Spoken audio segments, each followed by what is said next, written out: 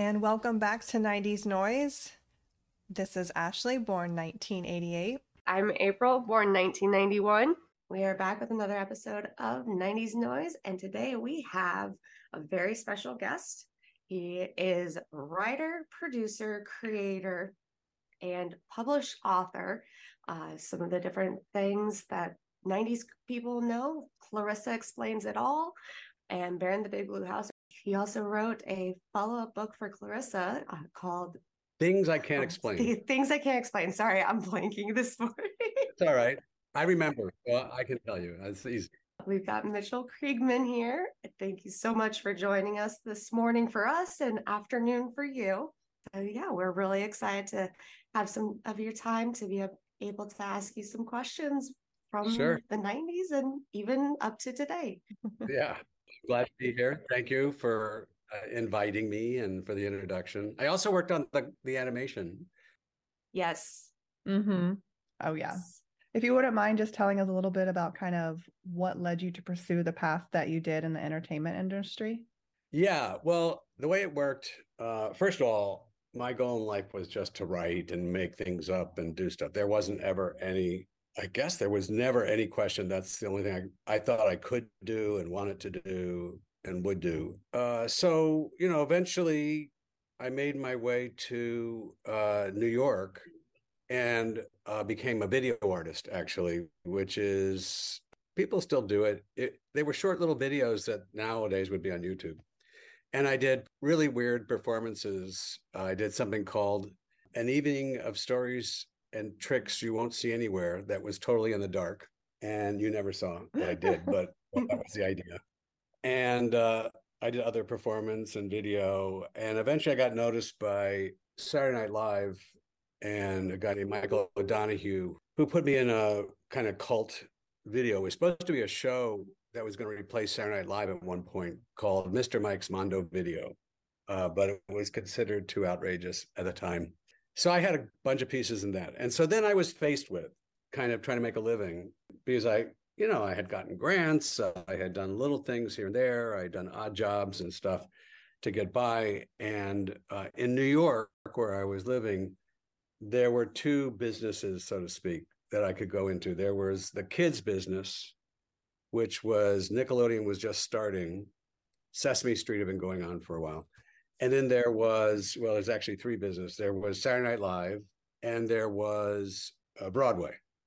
And a lot of people actually went through all of those businesses. My stuff was always, my adult work was very childlike, very kind of Andy Kaufman. I had a character named Marshall Klugman, who was me. And I had done this stuff that was, kind of outrageous, but it was also all very childlike. And then my kid stuff was very adult-like. So it was just really a toss-up which one was going to work best. I think of, it's sort of like you have a key and you don't know which door it's going to open. So I was willing to go through either door. But I do think that the kid door, both doors had their pluses and minuses, but the kid door actually at the time was way more sophisticated than the adult door, because the adult door was Saturday Night Live and a bunch of, I don't know, I didn't have a high opinion of the kind of comedy that was being done besides people like Andy Kaufman and stuff and O'Donoghue. And the kid stuff was an open field. I mean, it was just a wide open area, like it's never was before, except for maybe in the 50s when people were doing weird little local TV shows. This is too long an answer, but I'll finish it in a second here. You're But okay. So the kids area was like, talking to the camera was something you could do. In adult TV, they wouldn't let you do something. It was too weird. And, and something you look at something like Ren and Stimpy versus Saturday Night Live, which one is more outrageous and sophisticated? It's Ren and Stimpy, So I ended up more and more working in kids, and that's where my success was anyway. So those were the choice was made for me to some degree. And I've always done other adult stuff and kids stuff, and I'm always doing a mixture in novels, and I'm writing a musical right now. And so I just want to do things that I can see get done that people can respond to, you know. Absolutely. That's amazing. Like I love hearing that. And it's you've been a big part of our childhood for sure. Oh, thank you.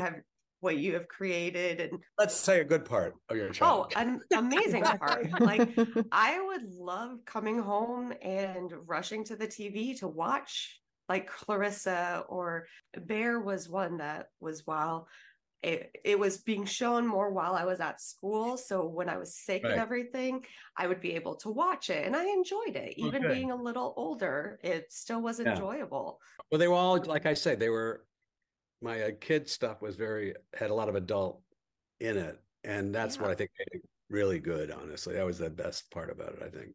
Yeah. Yeah. With Clarissa Explains All, obviously, like we said, it's been a huge part of our lives growing up. So, where the idea behind it start, and what was the process like from that first idea to the first episode being made? Well, that's interesting. Let me just sort of give it a thought for a second, because basically, I it happened pretty quickly in a way. I had a deal. This is the showbiz side of it. Nickelodeon had never done a sitcom before when my deal started, and I had a deal with a writer who was more senior than me, who I was really following along with him, and it was to do a sitcom for Nickelodeon. They didn't really know me that well, and then he bailed. He like went to Hollywood, and which I had no desire to do. So I kind of inherited the deal without any idea, because our idea together was so dumb. It was kind of like Parent Trap in outer space. It was just one of those horrible, dumb ideas that Nick used to do at that time. So when I inherited the deal, I just sort of took it very seriously because it was an opportunity. Now, I had never written a sitcom. I didn't even really know how, and I didn't know what a sitcom. I didn't like sitcoms. They were really boring to me because nothing ever happened in sitcoms. You know, it was the same five people, and they had the same problems, and they had the same arguments. It was a lot like living with my parents. I didn't want to do that. So I started studying it in a way. I was able to connect with Jerry Laybourne, who's the woman that, you know, she didn't really know me before my deal. And I got her to give me, and she was extremely generous to give me all the research about Nickelodeon and like who's watching and all that kind of stuff. And my idea was originally, and this is sort of how I work. I work a lot of times not from a specific, but from a big kind of mission. And then I figure out how to best do it. And then I assume that by the time I do it, it's going to be meaningful to me and other people. And hopefully it works out. And it has usually. So I first thought, well, who's the audience? Can I do a show that the audience identifies with? You know, kind of like trying to do Seinfeld, you know, based on what the audience that's going to watch it is, right? And so that means I don't have to be the audience. Obviously I am in some way, but I'm not, right? So, and I knew that Nickelodeon just didn't have any people there at that time. It was game shows. There were no characters. There was no personality there, you know? And what I saw, you know, is that especially with Nickelodeon's mission of being kid first, kid power, you know, getting kids, the way I saw it is that it was about giving kids something authentic to kids, as opposed to here's this toy you should play with, you know, or here's a show that we adults want you to watch. I sort of took what would a kid want to watch, what would be totally for a kid, and what would be, even though kids can't do everything, they can do a bunch of stuff. Why can't I give them something that is authentically everything they can do, as opposed to a limited adult show for kids, you know what I mean? Or something like that. So that's a very different orientation. It still is a different orientation, by the way. Most people don't operate this way, right? Because it was really from inside a kid. And I guess I'm sure under hypnosis, I would go back to 8. I mean, I think I'm an 8-year-old at heart. Maybe I get up to 12 or 13, but my brain is really pretty much stifled 8 to 12, I think is where I am.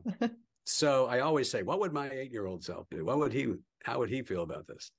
So I'm going to give you another long answer. I'm sorry. You can interrupt me, by the way, anytime you want. No, Okay. We love these answers, especially going into depth, because it's not something that we can get anywhere else except from talking directly to you.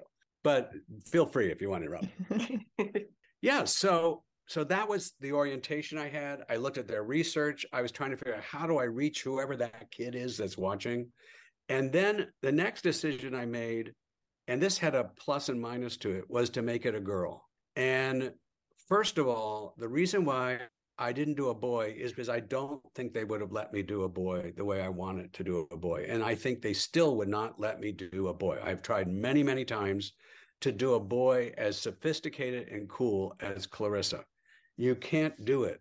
I mean, there are little pieces of it here and there, but a boy who is, smart and has interesting taste and has ideas about things and isn't just a jock or a nerd or whatever the stereotypes are, they still don't really allow that, and I tried. I had a pilot at one point, but I've never been able to do it.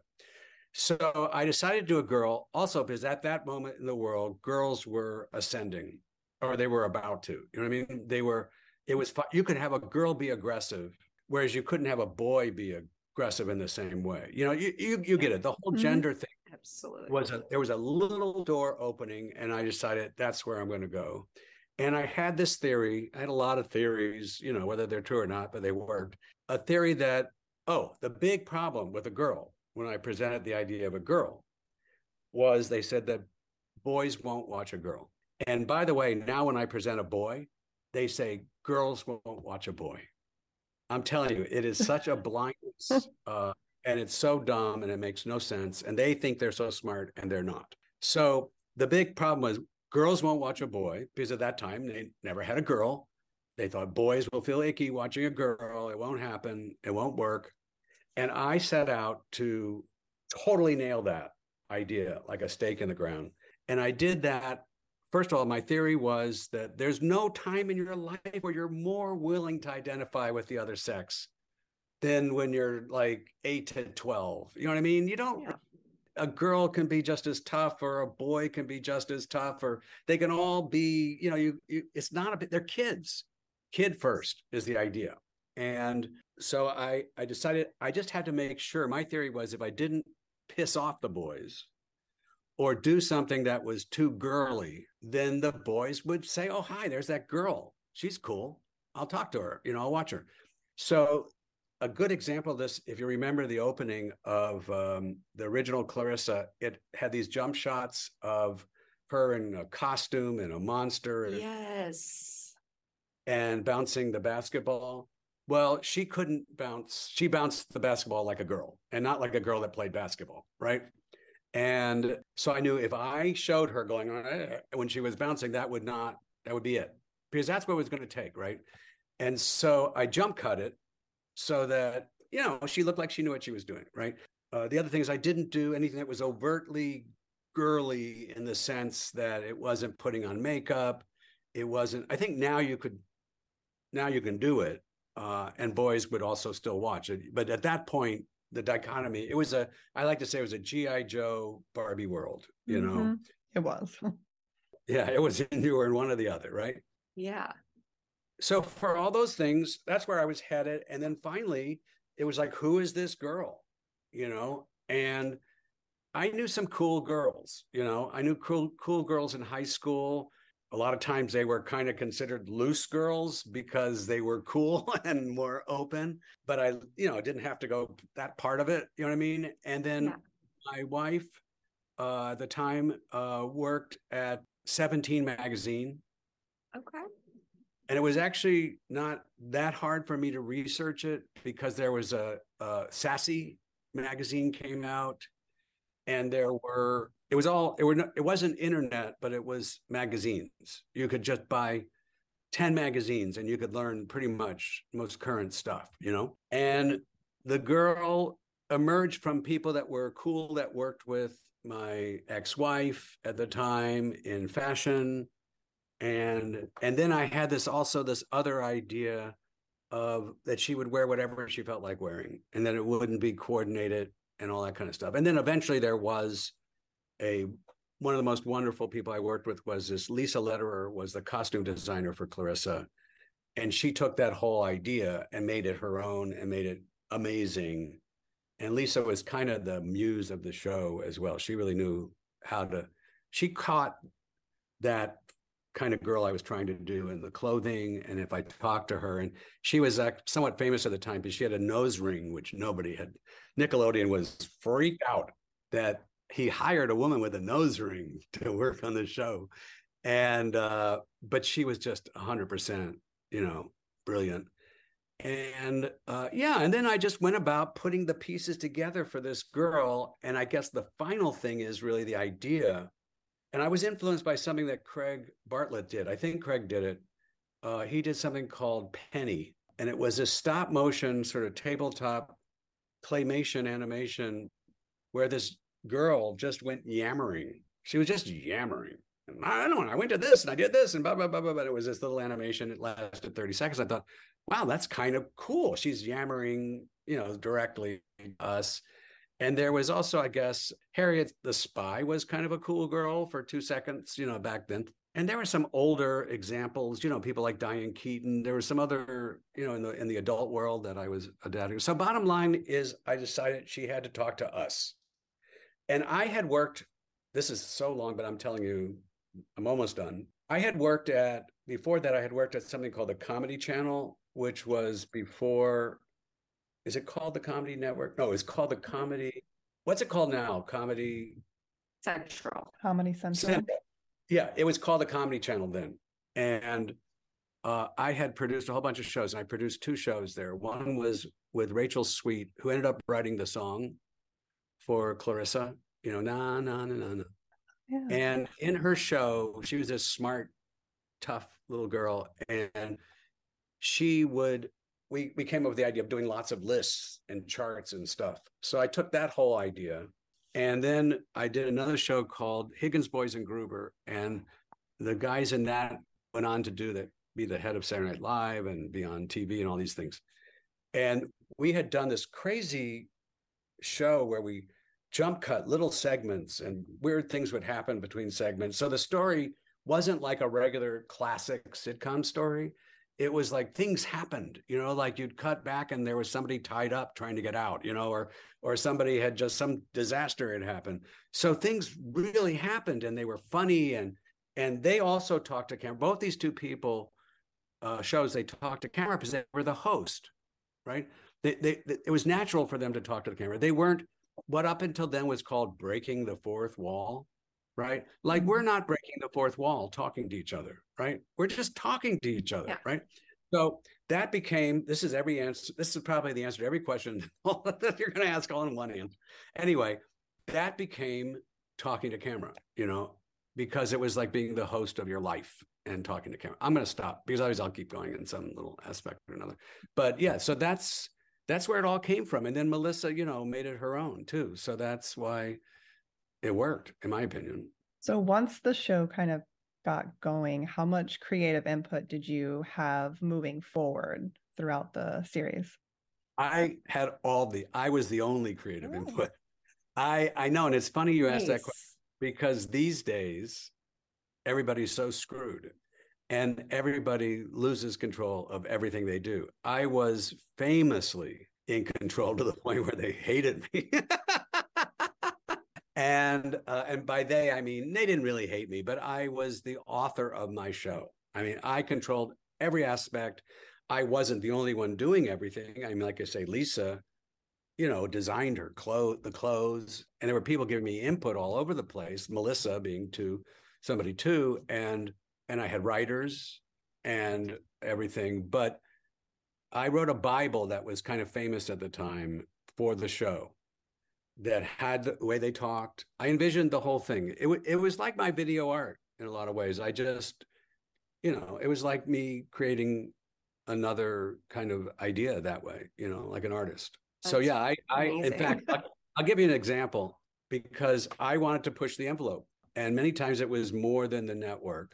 Although I have to say that Jerry really Laybourne, she's pretty famously the woman that started Nickelodeon, and she really, came to the eventually came to the rescue over and over again. But basically, and by the way, she's the person that bought Bear in the Big Blue House too. So she's like really responsible for my career. So the bully episode, when she was going to fight the bully, they didn't want to do that episode.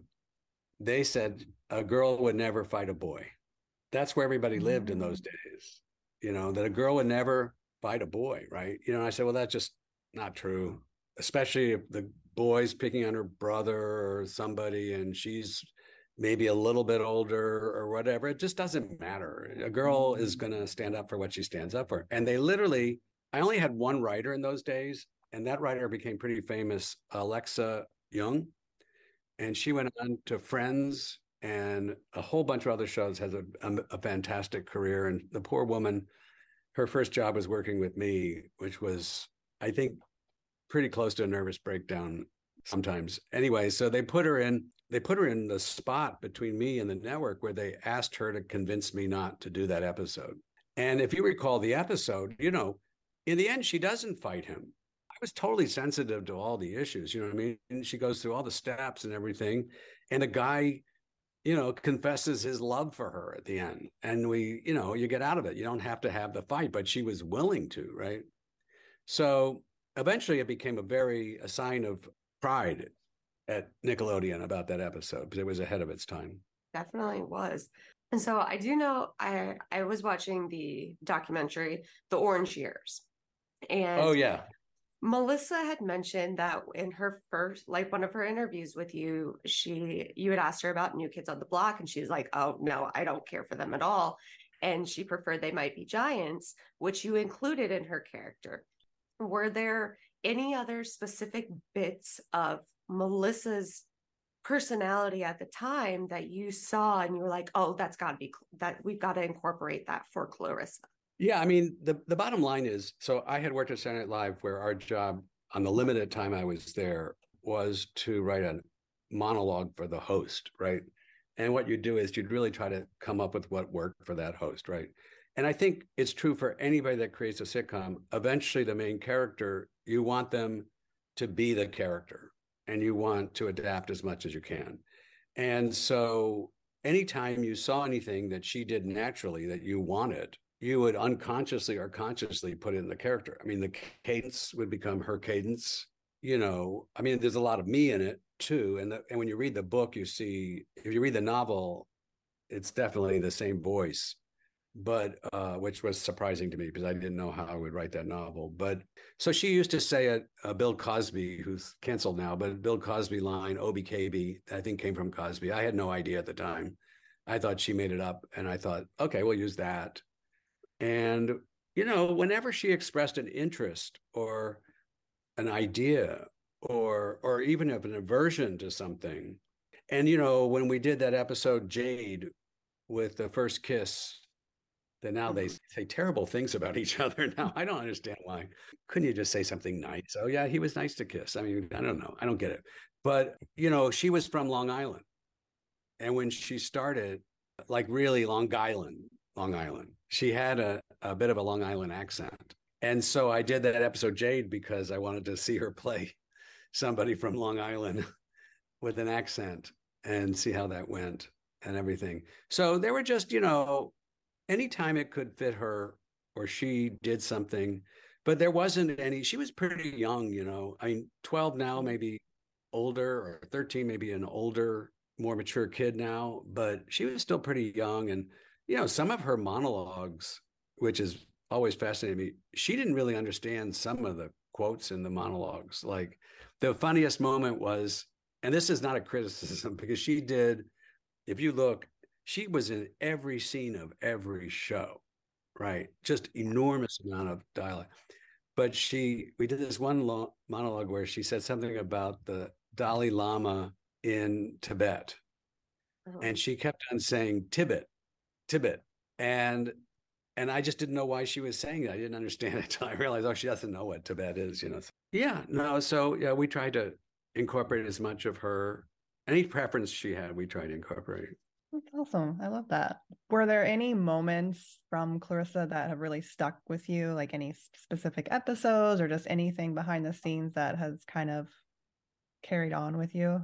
Well, I mean, all of it as a whole, the first season of episodes, I didn't write the first draft of every script. Eventually I ended up writing everything because that's what the old way, I don't know if it's the old way, but the way that a writer works is if they want it to have a certain tone and work is everything has to go through your typewriter, so to speak. So I was really finding the character then and doing it. I mean, I wrote the novel because there were so many things that stuck with me and I wanted to explore the characters more. So I think sort of like everything. I mean, I was definitely more focused. I wasn't as focused on every single episode as I was in the first season, but the beginning of each season and certain special episodes, I either wrote or was deeply involved with. So, I've been surprised that when you watch it now, it still sounds very contemporary. Don't you? What do you think? What do you guys think? Yeah, I do. Yeah. Absolutely. I think it holds up very well. It's one of those few shows that going back and watching it could be on now, like brand new, and I mean, heck, if we introduced it to this new generation, they'd be like, oh my gosh, what is this? This is great. This, especially with the clothes, all the clothes coming back and everything, they probably wouldn't know. Yeah. Yeah. Well, we did a funny when I did a little book tour, we thought we had a brilliant idea doing a dress like Clarissa contest. And I was super disappointed in it because when they came dressed like Clarissa, they basically were dressing the way they normally dress because that's what everybody does. Yeah. So it wasn't, and there's so many things in it. There's so many things about the show that are normal now to the point where I've even been told by executives, because I created new shows and done new stuff. And they'll say, you can't just get away with a girl who talks to the camera and acts like herself and, is contemporary. You can't do that because, maybe you could get away with that before, but if she doesn't have dragons in the bedroom or something, then, there's no point. It's just it's become, YouTube, talking to the camera and like take your phone, for instance. We all talk to our phone and then talk to people around us, just like Clarissa would talk to you and then talk to her mom. So kind of touching on the book a little bit here. Okay. So I'm almost done with it. I've been listening to it because for me, like reading time wise just doesn't, I'm not able to do that as much, unfortunately.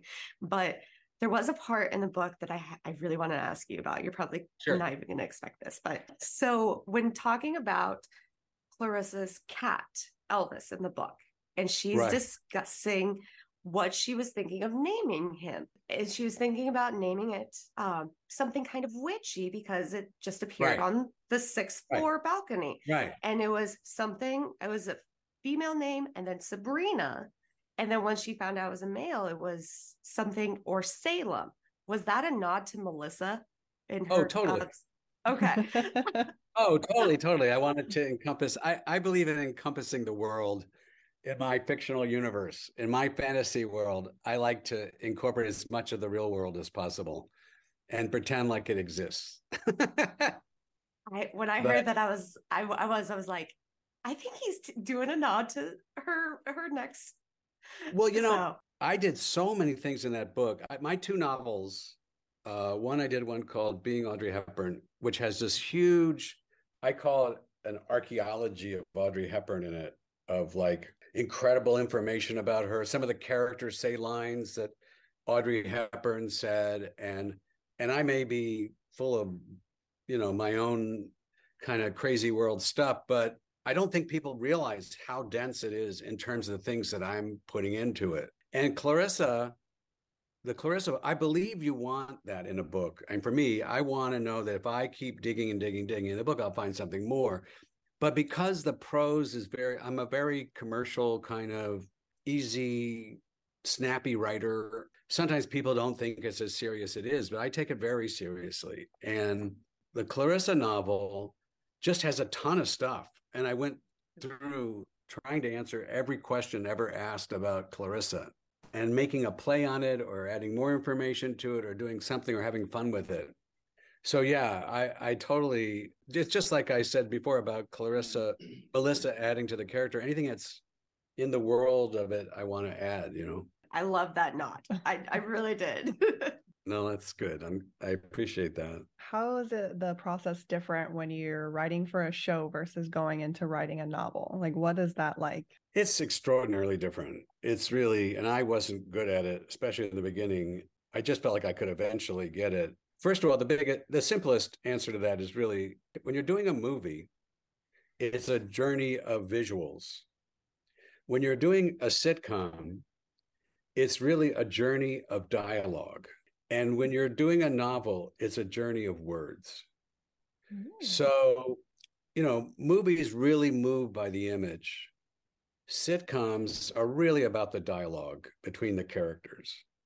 But then in a book, you don't have the images really, and you have some dialogue. So it's a journey of words. So adapting to being able to evoke and describe stuff was very difficult. And eventually I got the hang of it and I loved it. And people say the novels are cinematic, and I'm writing an adaptation of the Audrey book now for film. Oh, So, wow. yeah, I have a new idea. Can I try my idea on you? Yeah, Sure, go for it. absolutely. So, you probably don't know the Audrey novel. And by the way, you know who's narrating, who's the voice on the Things I Can't Explain audiobook?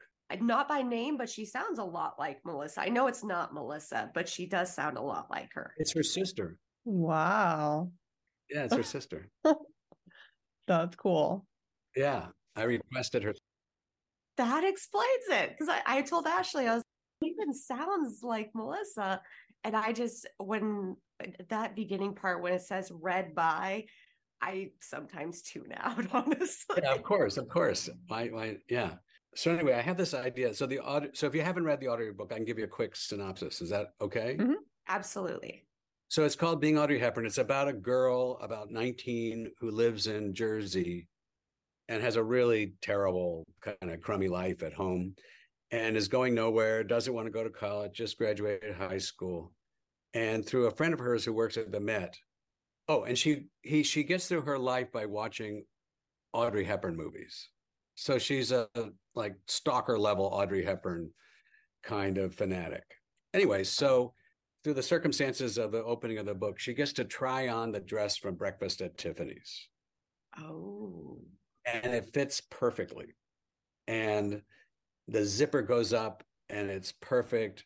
And then she starts talking like Audrey because she's watched every Audrey movie. And her friend from Jersey who works at the Met starts doing up her hair. And soon enough, she's like kind of like Audrey, right? Mm-hmm. And then her boss shows up and they try to take the dress off and it's stuck. The zipper's stuck. And it's a very form-fitting dress. And so her friend shoves her out into the gala of the Met, these gala shows where every rich kid is there and every star and, the crazy Met Gala. So, and then she passes as somebody, even though she's just a kid from Jersey, as somebody like, they don't know it's Audrey's dress because nobody knows Audrey's dress. And anymore. And so anyway, that's the story. And then she gets into intrigue and she kind of trades her identity and she becomes who she is by pretending to be somebody else. That's the idea. And I had originally wanted to do a movie for Melissa based on the same idea, but it never came to fruition. It never happened.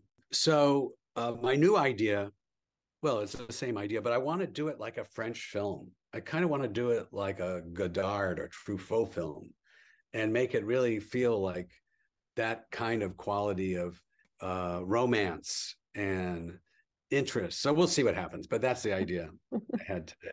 We'll see I have a new idea every couple of days, so till it's done. So I've gotten completely off track.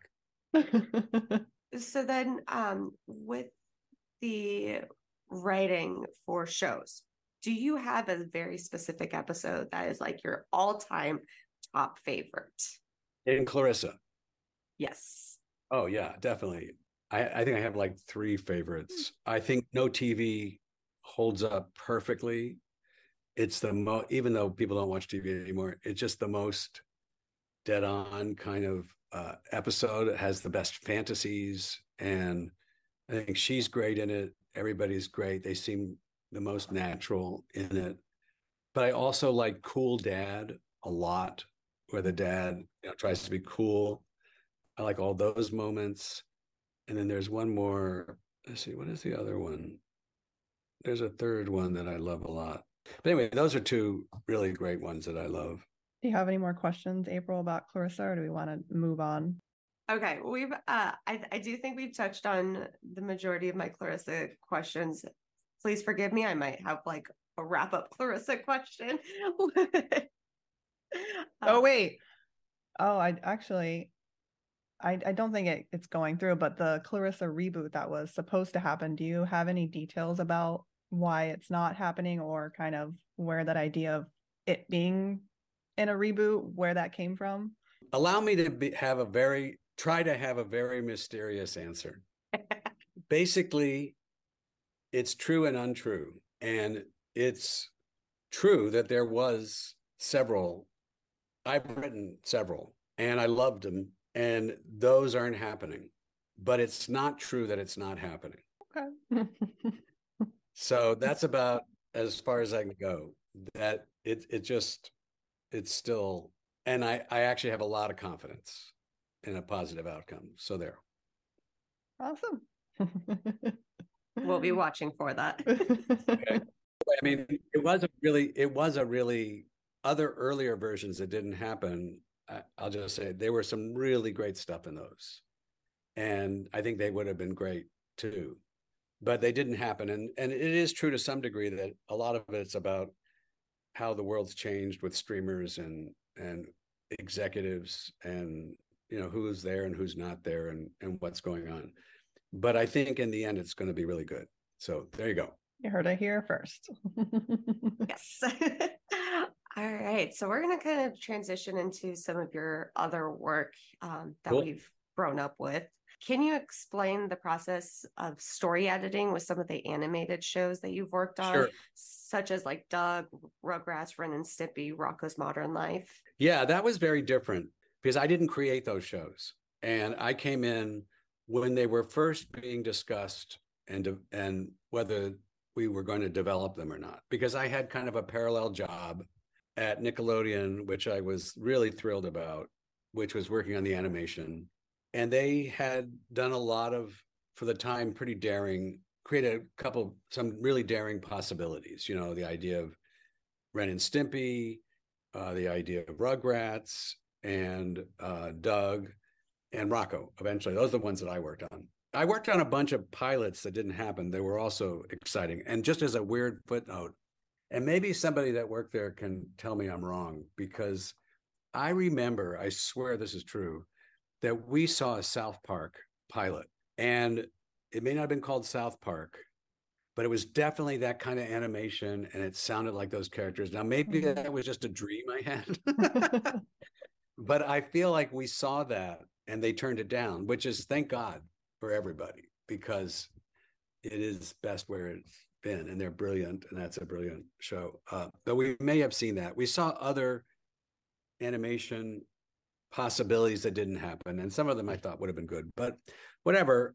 So from the very beginning, I came in and was working with the executives to, give my input about it. And I had worked at Sesame a little bit because I wrote the movie and Elmo and Grouchland. And so I had a good idea about this kind of writing that I thought they really needed at Nickelodeon, which is back to that adult, like kid stuff, kid with an adult level. They call it at Sesame Street dual premise writing. And the idea is that it works for kids, but it also works for adults. Or the way they put it at Nickelodeon is, and this was Jerry's idea again, that you should create something that you really want to see that you think kids would like. So that naturally meant that you as an adult would like it as much as the kids in a way, right? Which meant there was going to have another edge to it. So the process was just giving my input in the beginning and suggesting and seeing storylines. And in the case of Ren and Stimpy, it was that he had like 16 or 20 characters. And there were I had a little more experience in, not a lot more, but a little more experience than a lot of people there. So I knew you could only have 3 to 5 characters, and I knew some ways that need to be structured. I knew how to churn out scripts. I knew, how to go from outline to these other things. I wasn't an animator. So sometimes my input was met with a lot of resistance, mainly, a couple of places. One is John Crispolucci, who's a bit, different, to say the least. Although I think he's a genius, unfortunately, his behavior is a little bit out there. But he wanted to get rid of writers from animation. And it actually makes a lot of sense, because animation wasn't done by writers in Bugs Bunny's time. You know what I mean? Early animation, they were artists that did storyboards of scenes that happened, and it was all visual, and the humor came from the visual. And I had written some of these like kind of not such great animation series, and the one I worked on wasn't bad, but I think it was called Alf Tales, but they were like very written. Writers wrote them. There were no artists involved, and it was wrong. And he was right. Chris Felucci was right. It needed to get back to the artists. So he was very resistant to stuff, but I was just trying to do things like create a structure for the series, so that we could do short films. And it was very hard for him to deliver, and he couldn't deliver full episodes. And look, he would also deliver like a storyboard this thick, which needs to be about this big, and it had a lot of pretty weird stuff in it in those days that were not appropriate, at all by any stretch. So I was a little bit of the person that had to be the bearer of bad news and try to do that. And he really hated me for it. And then, with Rugrats, they were a very sophisticated team. They knew a lot. And my big thing was that they sometimes veered off into being too adult, more like Simpsons. And they kind of hated me for that too. But, I did my job. And Doug was, also great. Jim Jenkins, I actually come from the same hometown as Jim Jenkins, so I could recognize some of the stuff he did. And I was just trying to always keep Doug having a little bit more of an edge. And but sometimes it just felt a little too much like Peanuts, to me. But it was all his. They all created it. It wasn't created by me. And then I also got stuck in between Nickelodeon and these creative teams, where I kind of got played a little bit as the bad guy, which I guess I didn't know enough to get out of. But I eventually had a heart-to-heart with everybody to tell them that I'm sorry if I came across as too tough, because there's been podcasts on Rugrats especially where they really didn't like me very much. But, I did my job. And I liked him, and I learned things from him. I'll say this, because I've said this many times, actually, in other ways, that there was a scene in Rugrats where it was the point of view from inside the mouth of Phil and Lil, like as if the camera were inside their mouth as they were talking to everybody. And it was a really wacky shot. Mm-hmm. I was too much the writer. And I said, there's no point of view from inside their mouth. You can't do that. No, you shouldn't do that, right? And they did it anyway, thank God. And it was really cool. It was super cool. I didn't realize you could do that. And I actually did a little kind of tribute to it in Bear at one point, where I had a shot in, I think it's a toothbrushing song, where it's from inside the mouth, as it's your teeth, a giant mouth with the toothbrush. And so I learned a lot too. And, I did my best. I wasn't, I'll just say this about me as a person. I didn't have the smoothest manner in those days. I was doing Clarissa, and I was doing all the animation, and I was newly married and had a couple kids, and I was really just barreling through sometimes. And so I think I, wasn't as graceful as I'd like to be. What was your favorite cartoon that you worked on, though, out of those 4? Do you have a favorite, if I can ask? Well, definitely Ren and Stimpy is jaw-dropping, and it reset the clock on animation. It was just so, I like all of them in one way or another. I like that Rugrats was point of view. It was kind of the ultimate point of view idea. And that's what I always felt there was an extravagance in animation. It needs to have a kind of extravagant visual component, And I've gone on to do other development in animation, and I've been working on something that was supposed to happen before the pandemic, didn't happen, may not happen, that had a really great, that was as great to me as working on Ren and Stimpy, where it just did things I never expected. So that's my favorite thing, and there's no doubt Ren and Stimpy historically really changed animation. Mm-hmm.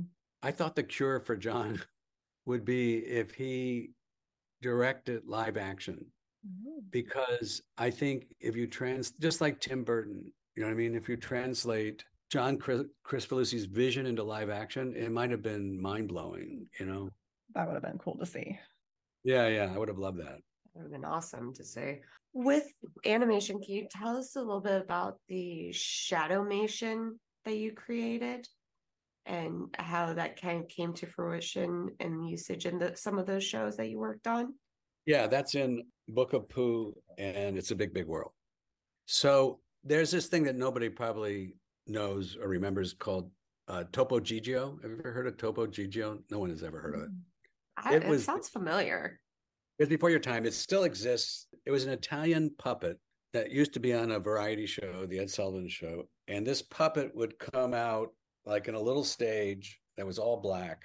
And the puppeteers were wearing black gloves. And they'd move the puppet in. And it was so everything was black behind him. So he looked like he was alive. And I loved that sense of the puppet being on his own and alive, So at one point I got asked, and I had done Shadow in Bear, the Shadow Girl. And at one point I got asked by Disney to compete with 5 other creators to create a new version of Winnie the Pooh. And I just thought, wouldn't it be great if Winnie the Pooh could just come to life and walk in and do stuff, and we could go to the 100-acre woods and we could be there, and it was like not like a hand puppet, it was a physical, he had physicality and stuff. So at that time, the news used a lot of blue screen background, but there wasn't a common way to do this. So I ended up developing basically virtual sets, which are more attuned to video games. Video games take place in virtual sets. And basically we used a video game engine, and we learned we could animate in the engine. It's all the things Unreal 5 does, unbelievable versions of this stuff.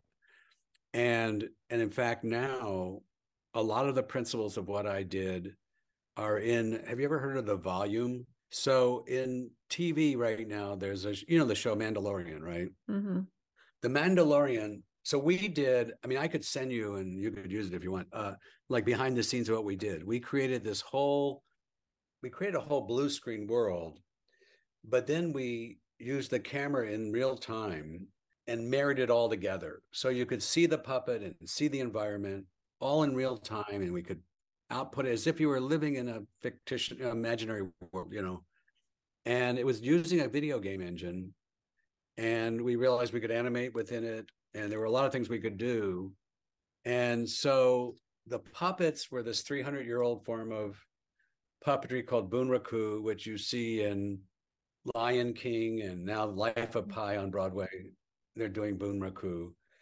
And in theater, you can see the people, and it's not a big deal because your imagination totally goes with the puppet.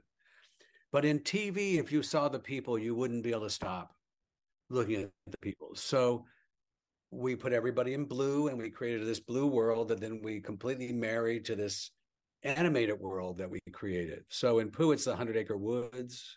And in Big, Big World, it's this jungle world that we created.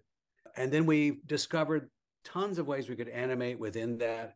And I did this amazing demo for a feature film that never got made called Sizzling Kung Fu Mice.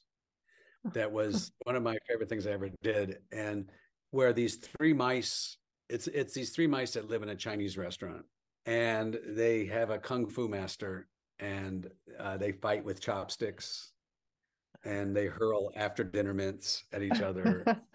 Oh my gosh, I would have watched that. Yeah, totally you would have. I would have. I can totally send you a link to look at all this stuff. Oh. And and you could even post it. It'd be fine with me if it works for you guys. And we did it. It was for Sony.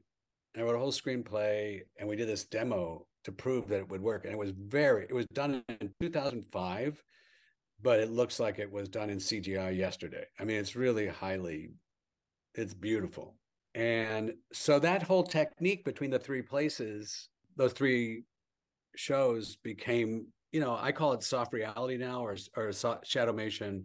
Now you don't need to do it the way I was doing it. Now you can do like The Mandalorian with this big volume. Like we're talking about a new version of a show where I'm always interested in new techniques and ways you can make things come to life. The reason why I'm interested in new techniques is because you want to be, if you're searching on Netflix or on the web or on TV, wherever it is, you go click, click, click, click, and you go, oh, wow, what's that? You know what I mean? It looks different. And so that's always been my goal, is to create a different look. Very interesting. Yeah, we would love to see that. That would be amazing. I'll send you links to everything. You can, Oh, if you want to post it, just let me know. We'll figure it out. Awesome. Absolutely. Yeah, that would be wonderful. Like I said, like Ashley was pointing out, I'm a big like kung fu martial arts person. Oh, really? I grew up with two older brothers, and so I kind of was more on the boy side of things, like watching and everything. But both of my brothers did enjoy Clarissa. Like they're how I got started with Clarissa. And so anything that has anything to do with like any martial arts, kung fu, I'm always like, oh, let me check those out. So well, in the beginning, more boys watched Clarissa than girls. Oh, wow. And it was 50-50 pretty quick. Yeah. And then what's fun about kung fu, especially with these puppets, is that we use different frame rates for the fights, and there's all this stuff. But so I'd love to see what you guys think about it. I'll send you a link or something. Absolutely. Yes. So I do want to ask, because Clarissa was such a big Nickelodeon show and you worked on a lot of Nickelodeon of the cartoon and stuff, and then going into Bear in the Big Blue House, which was a Disney show. How does that work? Because I know Disney and Nickelodeon are always like butting heads. So how did that become to be there at Disney? Well, when you say they were butting heads, that was a long time ago. They kind of now are homogenized, I think. But in the beginning, and again, I want to mention Jerry Laybourne, because this woman was really responsible, for a lot of opportunities, obviously for me and other people. But she was the vision of Nickelodeon as being on the side of the kid and being in the kid corner and not selling to kids and not, telling them and not being above them. And so she kind of defined Nickelodeon as the anti-Disney in the beginning, which is a brilliant move. You can always actually do really well by finding that thing in the market you want to work against. So like, if you look at Saturday Night Live, Lorne Michaels famously called the performers the not for ready primetime players. And he called them that because he wanted to draw a distinction between them and prime time, because prime time is going to be boring, Mary Tyler Moore, the same thing. And Saturday Night Live was going to be edgy and different, right? So it was an anti-idea. So for a long time, Nickelodeon did really well as the anti-Disney. And I think Nickelodeon did less well when they started emulating Disney. And part of that was also because a lot of the people from Nickelodeon went to Disney, because Jerry went from Nickelodeon to Disney, and a bunch of the programming people went from Nickelodeon to Disney. And I was supposed to be the head of TV animation at Disney for 2 seconds. And I negotiated a deal to do that. But fortunately, I blew that because it would have been a nightmare for me. And there was this moment, I'll just tell you this sort of inside stuff, which is that I had a contract all negotiated. We were looking for places. We lived on the East Coast. We were going to move to the West Coast. And I had a big meeting where they were smoking cigars, and I don't smoke cigars. And at the Team Disney meeting, and it was, the head of this and the head of that, big guys, Mike Ovitz, the famous agent. And it was kind of the man-to-man meeting about what we were going to do, and I don't really like that very much. And he said, Ovitz said, so why do you think you can run TV animation at Disney? And I actually never wanted to run anything like that, because I always thought, I don't want to work for the devil, but if I could be the devil, that might be okay. Maybe I'd have fun, you know. So I said to him, listen, it's not, the question isn't, why do I think I can do it? I said, the question is, why are you crazy enough to hire me to do it? He didn't like this. He said, well, what do you mean? You think you're too sophisticated for this? And I said, no. And it was really an honest, legitimate thing I did. And I'm really glad I did it, even though it made the deal go away. It was okay because I also knew I could probably work out something with Henson to do what ended up being Bear. So I wasn't completely foolish, but I said no because I'll always do something different. I can do a version of, you know, Darkwing Duck that'll be new and interesting and it'll be commercially successful, but it won't be the same thing. It won't be that, you know, Darkwing Duck you've done, right? Just like my version of Winnie the Pooh did some different things but still true and quintessential to what it was doing, you know. And so, but I'm always going to do something different. And you should know that, you know, if you're going to hire me. So if you think you're getting a soldier who's going to come in here and do, you know, the job and smoke cigars, that's not me. So my deal went away pretty quickly after that. And I don't regret it, obviously.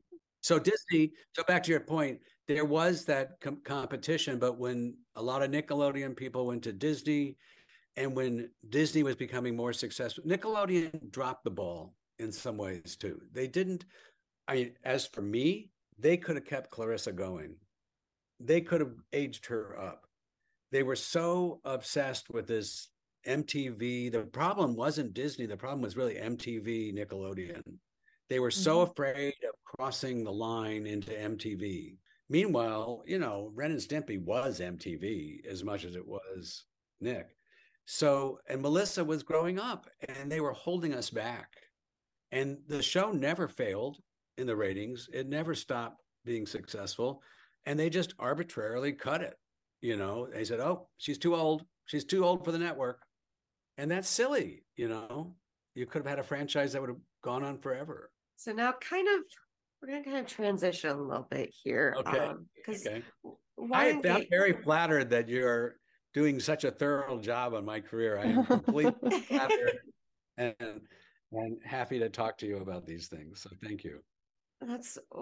We like to do our research and like to deep dive into people's careers so that we can really ask questions that even if we didn't have them growing up, that I'm sure other people did too.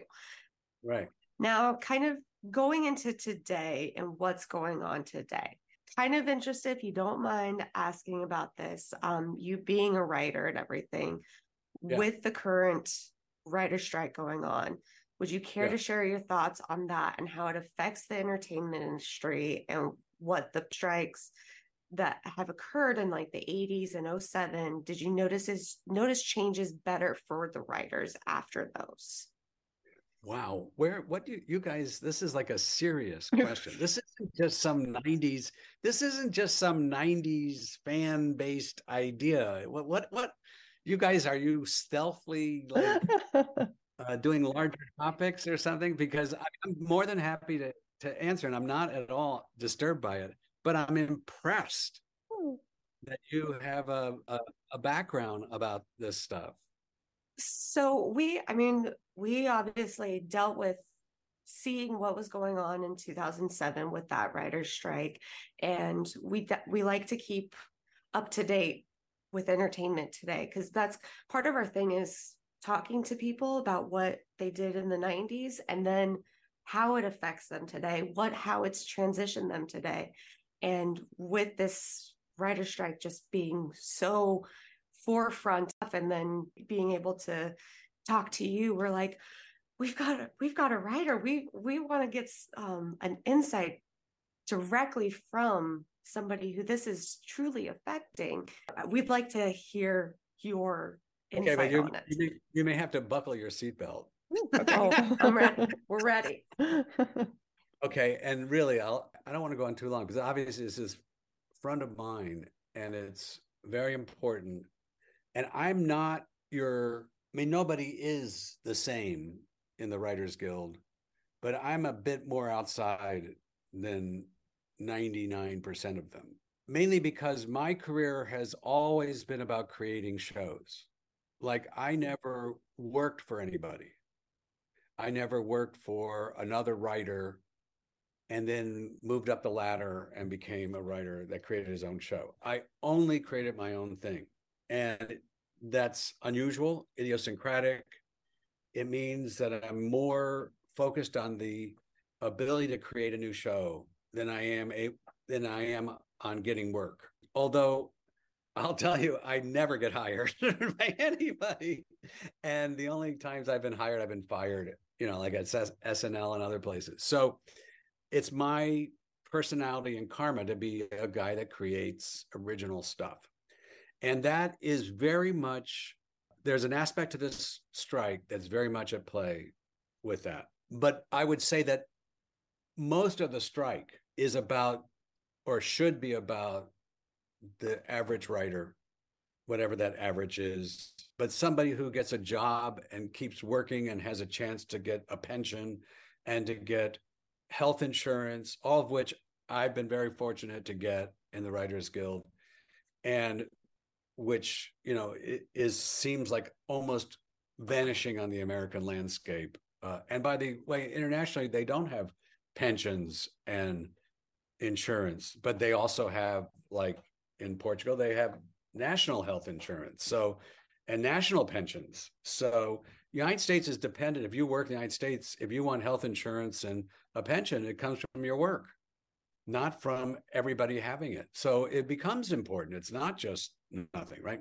So I think most writers in the Writers Guild, the strike is about them being able to get a job, have a chance to move up, not be made to write things over and over again that they don't need to, and opportunities and things like that.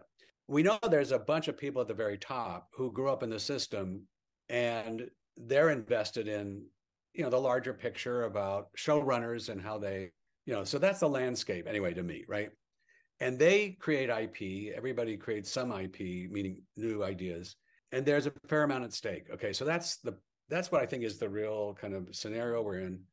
But I think that we're on the verge of a creative apocalypse, I have to say, because I think the pressures are extremely dangerous right now. And I think the Guild has to do what it's doing, but I'm not sure it's going to be able to change the dynamics of what's really going on.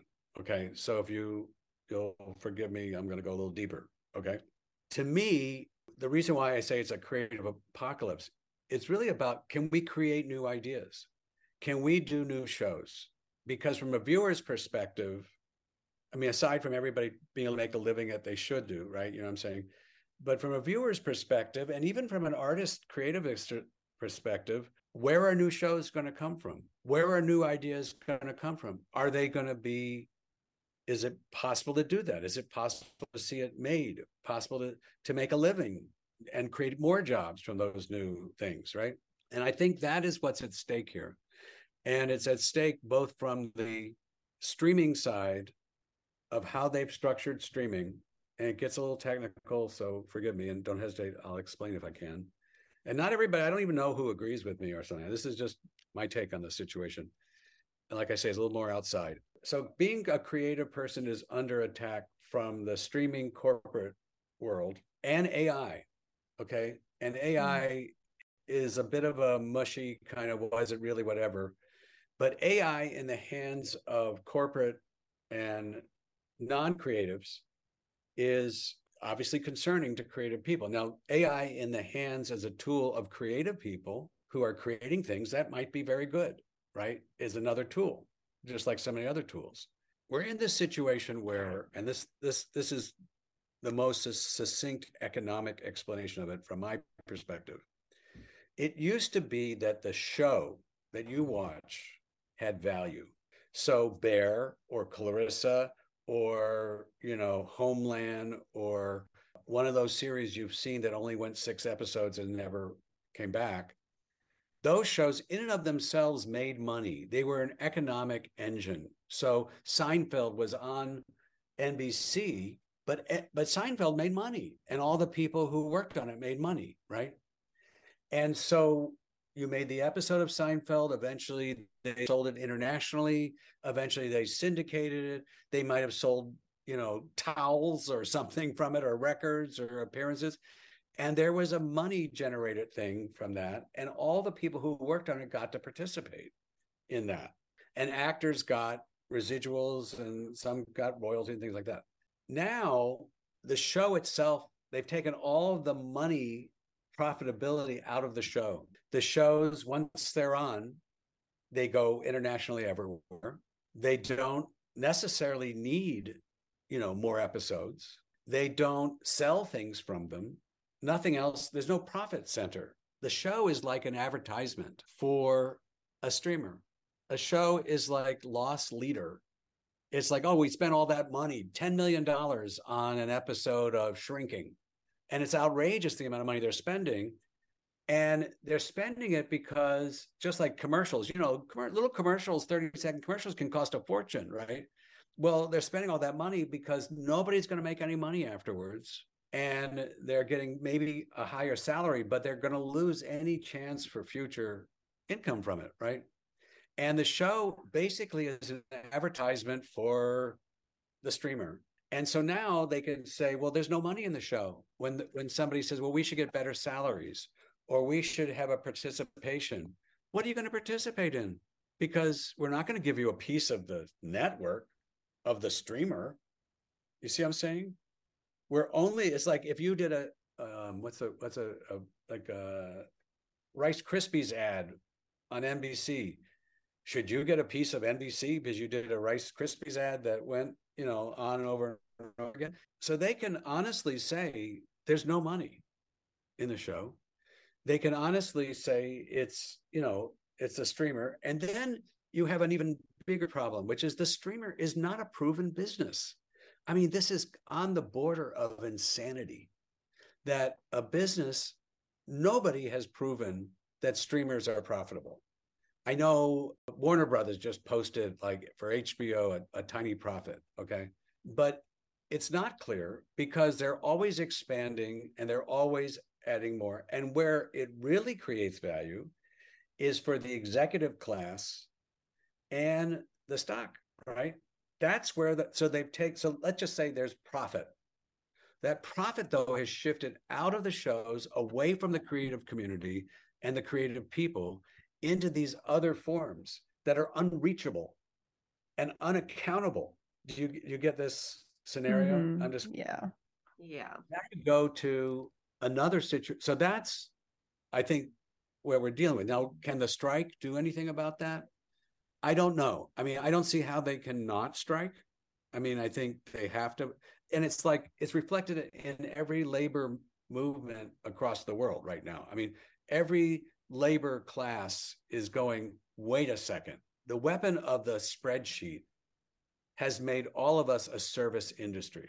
That's part of what's going on, is it's taken creating a show into just being a service industry, as opposed to, making something new that you share in the value of. And it has a bad effect for audiences because there'll be less new stuff. Obviously, it has a terrible effect for creative people. And then the incoming AI issue is pretty big and subtle and hard to distinguish. And I'm not going to try to explain it all, but I'll give you an example. I saw a poster here in Portugal for, it looks like Jedi Babies. It's some show on Disney. Yeah, I saw that. You could have predicted. If you were George Lucas, I'm sure you would have not been happy. And it would have been a comedy routine I would have written at Saturday Night Live. Oh, we're going to do Jedi Babies now. You know what I mean? Yeah. It's like Stranger Things babies. It's like, go do the most hackneyed thing you can do, that has nothing to do with the original franchise.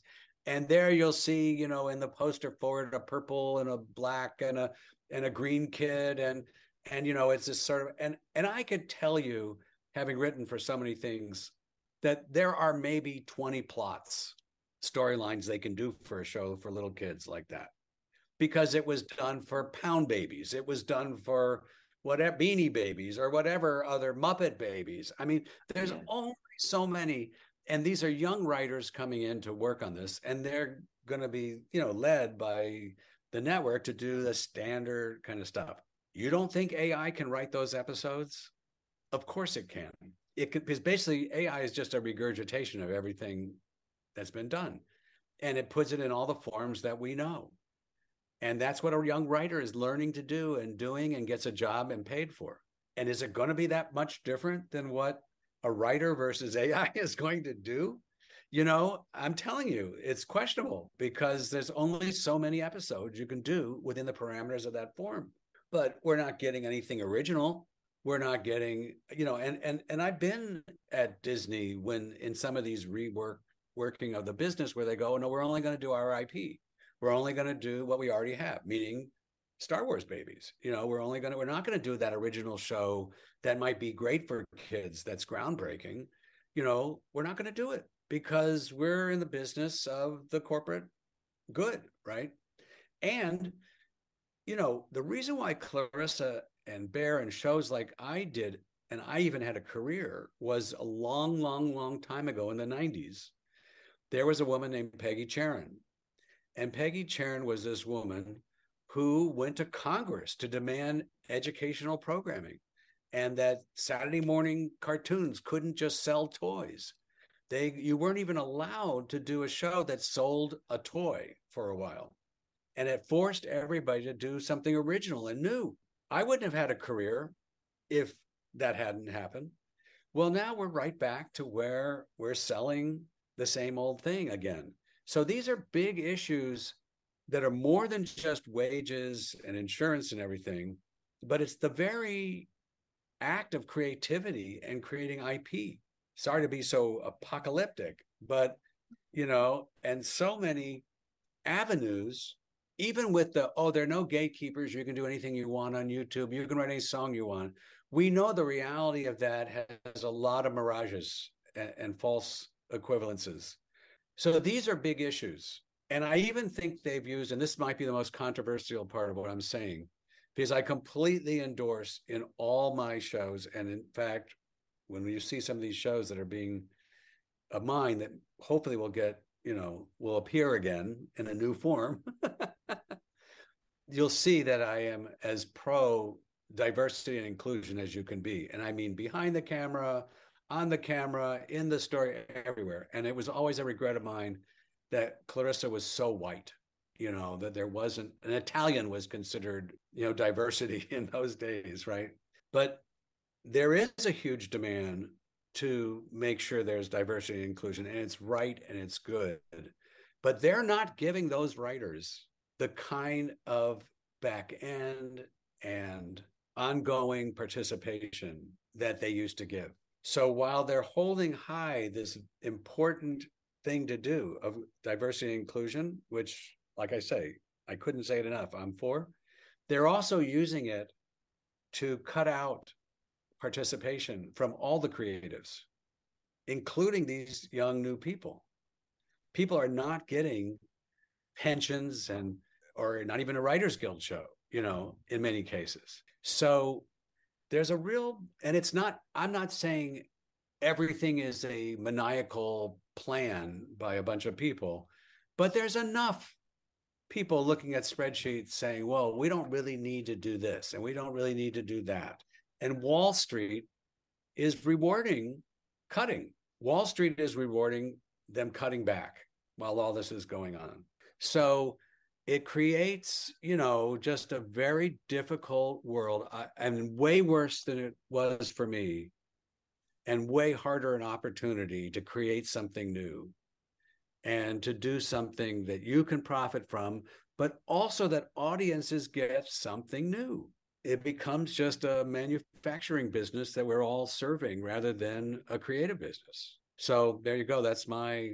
You asked the heavy question. Hey, we wanted the heavy answer, honestly. So kind of going off of that, do you think that's what there's been such a resurgence of reboots? Because they're wanting to pull back from their already library of things like Disney, Nickelodeon, like we talked about with the Clarissa reboot. I mean, there's so many shows going back and rebooting those, and do you think that that's because of the corporations just wanting to stick with their IPs? Yeah, isn't it funny, in a way, the 90s generation is getting played. You know what I'm saying? Yeah. Mm-hmm. I mean, the short answer is yes. I mean, because like if you go to any of these companies and say, I have this new idea, and I have tons of new ideas, and I have tons of shows I'm trying to do here, and I have a whole slate of stuff, but it's not a coincidence which ones are going forward. And I'm fortunate because, well, hopefully going forward, it's not a guarantee at all, but I'm fortunate because I did create some things from back then. Now, there's always been some of these dynamics. It's not a clean, like I say, a diabolical plot that's done this, that, and the other thing, but there are elements of intent. And yes, you're more likely to reboot in many cases, and they're not hugely successful. I mean, let's be honest about that. I mean, I think my ideas for redoing shows are really good, and I think they'll work. But in many cases, they're not regenerative. You know, they're not reimagining. They're kind of formula. I mean, I look to something like, actually sounds funny, but the Spider-Man animation movie, Spider-Verse movie, as the first thing that I saw that was rebooted with real heart and imagination that surprised me, you know, and took me someplace new. So it's possible to do those things, but it's not always fun. It's not that creative sometimes, you know, even for someone like me. I mean, and I'm all for legacy. I don't even think legacy is so great. You know, I think people ought to move on. But yes, I mean, it's like these companies own IP. They own it. And as time goes on, fewer and fewer people participate in that IP. And as these things change, they own it entirely. So when they produce it from a business perspective, they're getting much more out of it than anybody else. But it's reached a level that is going to, I mean, I'm not predicting anything bad will happen to them, because probably, you know, they're very well defended, but it's going to mean that people aren't going to get new things. That's why I say it creates a creative apocalypse for the creator and writer and the people who work in these businesses, and for the audience. I think they are entirely linked. I don't think it's just the writers are complaining they're not getting enough money, and all those kind of comparisons to how much a writer gets versus a plumber or whatever, and people, you know, trying to defend themselves. All those, I don't think those are the issues. I think the issues are there's much more at stake. And I mean, I'm not saying those aren't important issues. I'm saying people ought to get away. There ought to be a way to write. My son, you know, will he be able to make money, and will he be able to get a pension and do these things? It's just not fair. So anyway, but I think it's also for the audience. It's a question. Well, I think to wrap up with one final question, so we don't keep you too much like longer. I know the room is closed. Okay, let's go home now.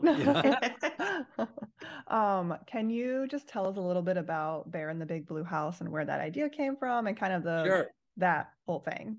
Sure. It's a little bit like Clarissa in the sense, I mean, I do have creative ideas, but I do start with how can I identify with the audience? How can I find that thing that the audience is going to feel like is signature, you know, is me? And at the time, you know, there was Barney, famously. It's very successful, and there were some nice things about Barney, but a lot of people felt it was kind of infantilized. And I had made my deal with Henson. When I didn't do that animation thing, I ended up making a deal with Henson, and there are a lot of wonderful people there. And I said, you need your own Barney. Henson should have done the Barney of, everyone thought it was a little bit crazy. And I wanted to do a walk around, because remember, Barney was not very expressive, still isn't. It was, like I say, you know, my joke about Bear is that if you were in a fight, would you want Big Bird, Barney, Elmo, or Bear on your side? And you want Bear. Bear's a protector of children. Yeah. Barney's other guys are infantilized characters. You know what I mean? They're little characters, and that's what they felt they needed to do, right? Bear's a protector of little kids, and he's going to be there for you. He still is good for you and all this stuff, like Mr. Rogers, in that way as well. So I looked at the scenario, what was there, and I was determined to figure out how to make a puppet that was expressive but still could walk around. And a genius designer, Paul Andraco, who used to be at Henson, designed it. And he figured out how to do it using some technology that had been done on Big Bird and other things, but really had figured it out to the point where it was highly. A funny thing about Bear is that if you see him from the side, he's kind of got a little head on a big body, because the way it works is it's this big body with a hand in the head, and that hand is sniffing you, right? Sniff, sniff, sniff, sniff, sniff, sniff.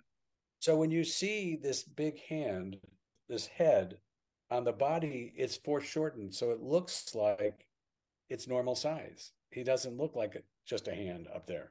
It was just brilliantly designed for TV, and then of course Noel McNeil is the consummate body puppeteer that I don't think anybody could do better than he did ever. And he took it beyond anything. And he was like Melissa. I mean, he's my Melissa on Bear. He is in every scene. He has every line. He dances without being able to see where he is sometimes. I mean, it's extraordinary, right? So the next part of the idea, the creative side of it, was that I was fascinated when I did Clarissa that we practically built a house inside a studio. And I had this thought, well, God, wouldn't it be great to do a show that was in a house where kids could be in this house and explore house, which is a very Nickelodeon idea at the time. And my original idea was called just the big house, which sounded like a prison. So I dropped that idea. But anyway, so one is I wanted the house. I wanted to be able to explore a house and have characters in a house. And the second big idea was that little kids see adults. I had 3 kids by that time. I did have 3 kids. And I always thought little kids see adults as these big lumbering bears, right? And so from the point of view of a little kid, we're these big things. And there's almost like a civil rights idea I had about being a little thing and being protected by a big thing. So that's Tutter and Bear, right? Like the first episode was water, that Tutter wanted water. And in a house, there's no way to get water if you're really little, unless the big guys help you get the water. And it's like, your right is to get water. So why? So to see it that way and to see the whole idea of the show that way. And so that's where it was inspired from, both the house.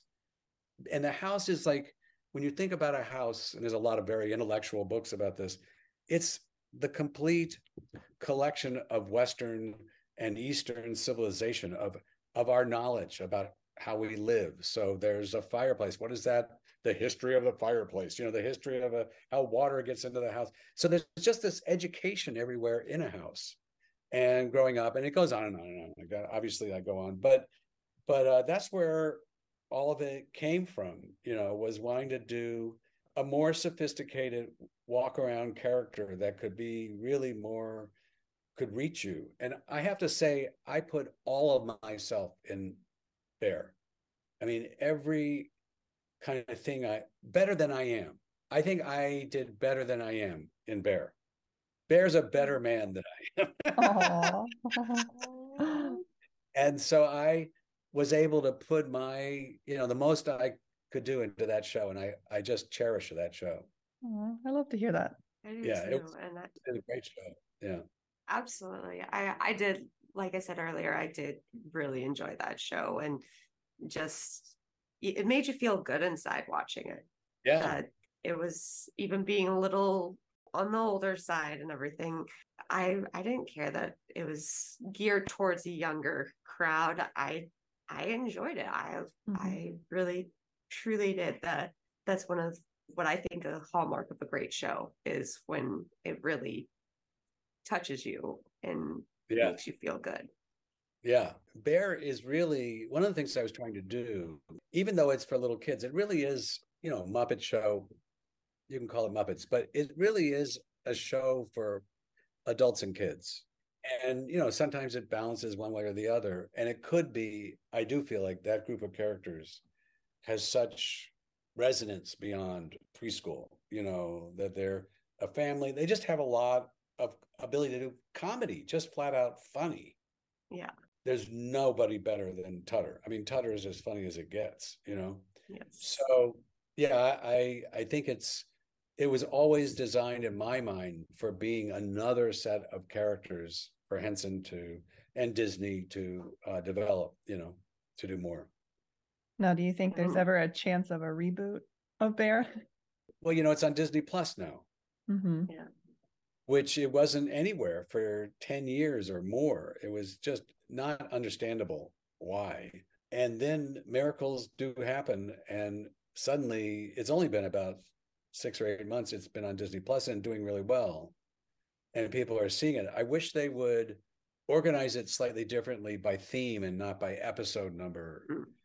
Because the episode numbers don't mean anything. It's not like episodes of Succession or something like that. So I think there's a lot that can be done with it. And I think obviously with a strike, any project that has writers in it right now isn't going to go anywhere right away. But there's definitely, I think there's support at Henson. I think there's support at Disney. There were so many wonderful people that worked on that show that all would love to start again. And we, of course, probably that special needs kids are deeply attached to Bear. Also to my show, Big, Big World, but deeply, deeply attached to Bear. And I have so many friends that are autistic or have cerebral palsy or whatever, who are really, I'm involved with because of their love of that show. So I think there's a real reason to do it again. I think it still resonates, and hopefully we'll bring more to it than just a rehash. We'll do something really new and extraordinary with it. Just kind of touching on that real quick, how does it make you feel like when they would do all of the Disney tours and Bear was one of the main things that they were pushing, like everybody was wanting to see Bear? How did that make you feel? Oh, it was just exquisite. I mean, there was a point where we did FAO Schwartz used to have that big store in New York of toys, and we opened up that store with Bear and my kids in the carriage doing a carriage around Central Park and then coming into that store, and at the Disney MGM, he increased the attendance in the park, and people remember that opening. I mean, the stage show so fondly, and all of his appearances on TV.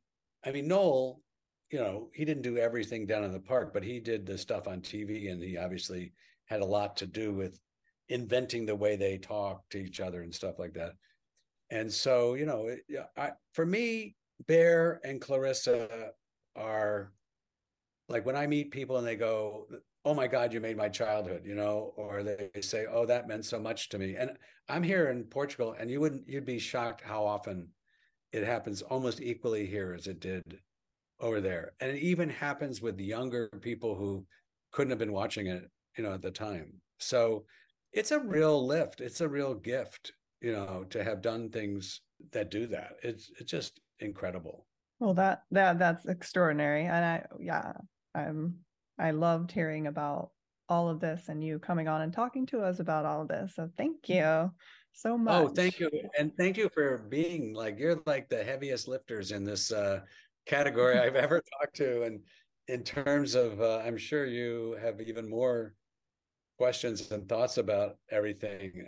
But yeah, no, really perceptive. I hope I was able to answer the guild thing appropriately. But thank you for all those great questions. I loved them. Well, thank you so much, Mitchell, for joining us, and especially time difference and everything, working with us to get set up. You've brought in my personal experience and made it even more encumbersome and humble, and I love it. And now I have a need to even rewatch all of these and do that. And we definitely are going to keep up with what you've got going on. We're excited for all of that, and definitely going to be watching for that Audrey Hepburn one to make waves. And thank you so much again, Mitchell, for coming and joining us. It has been a blessing. Oh, thank you so much.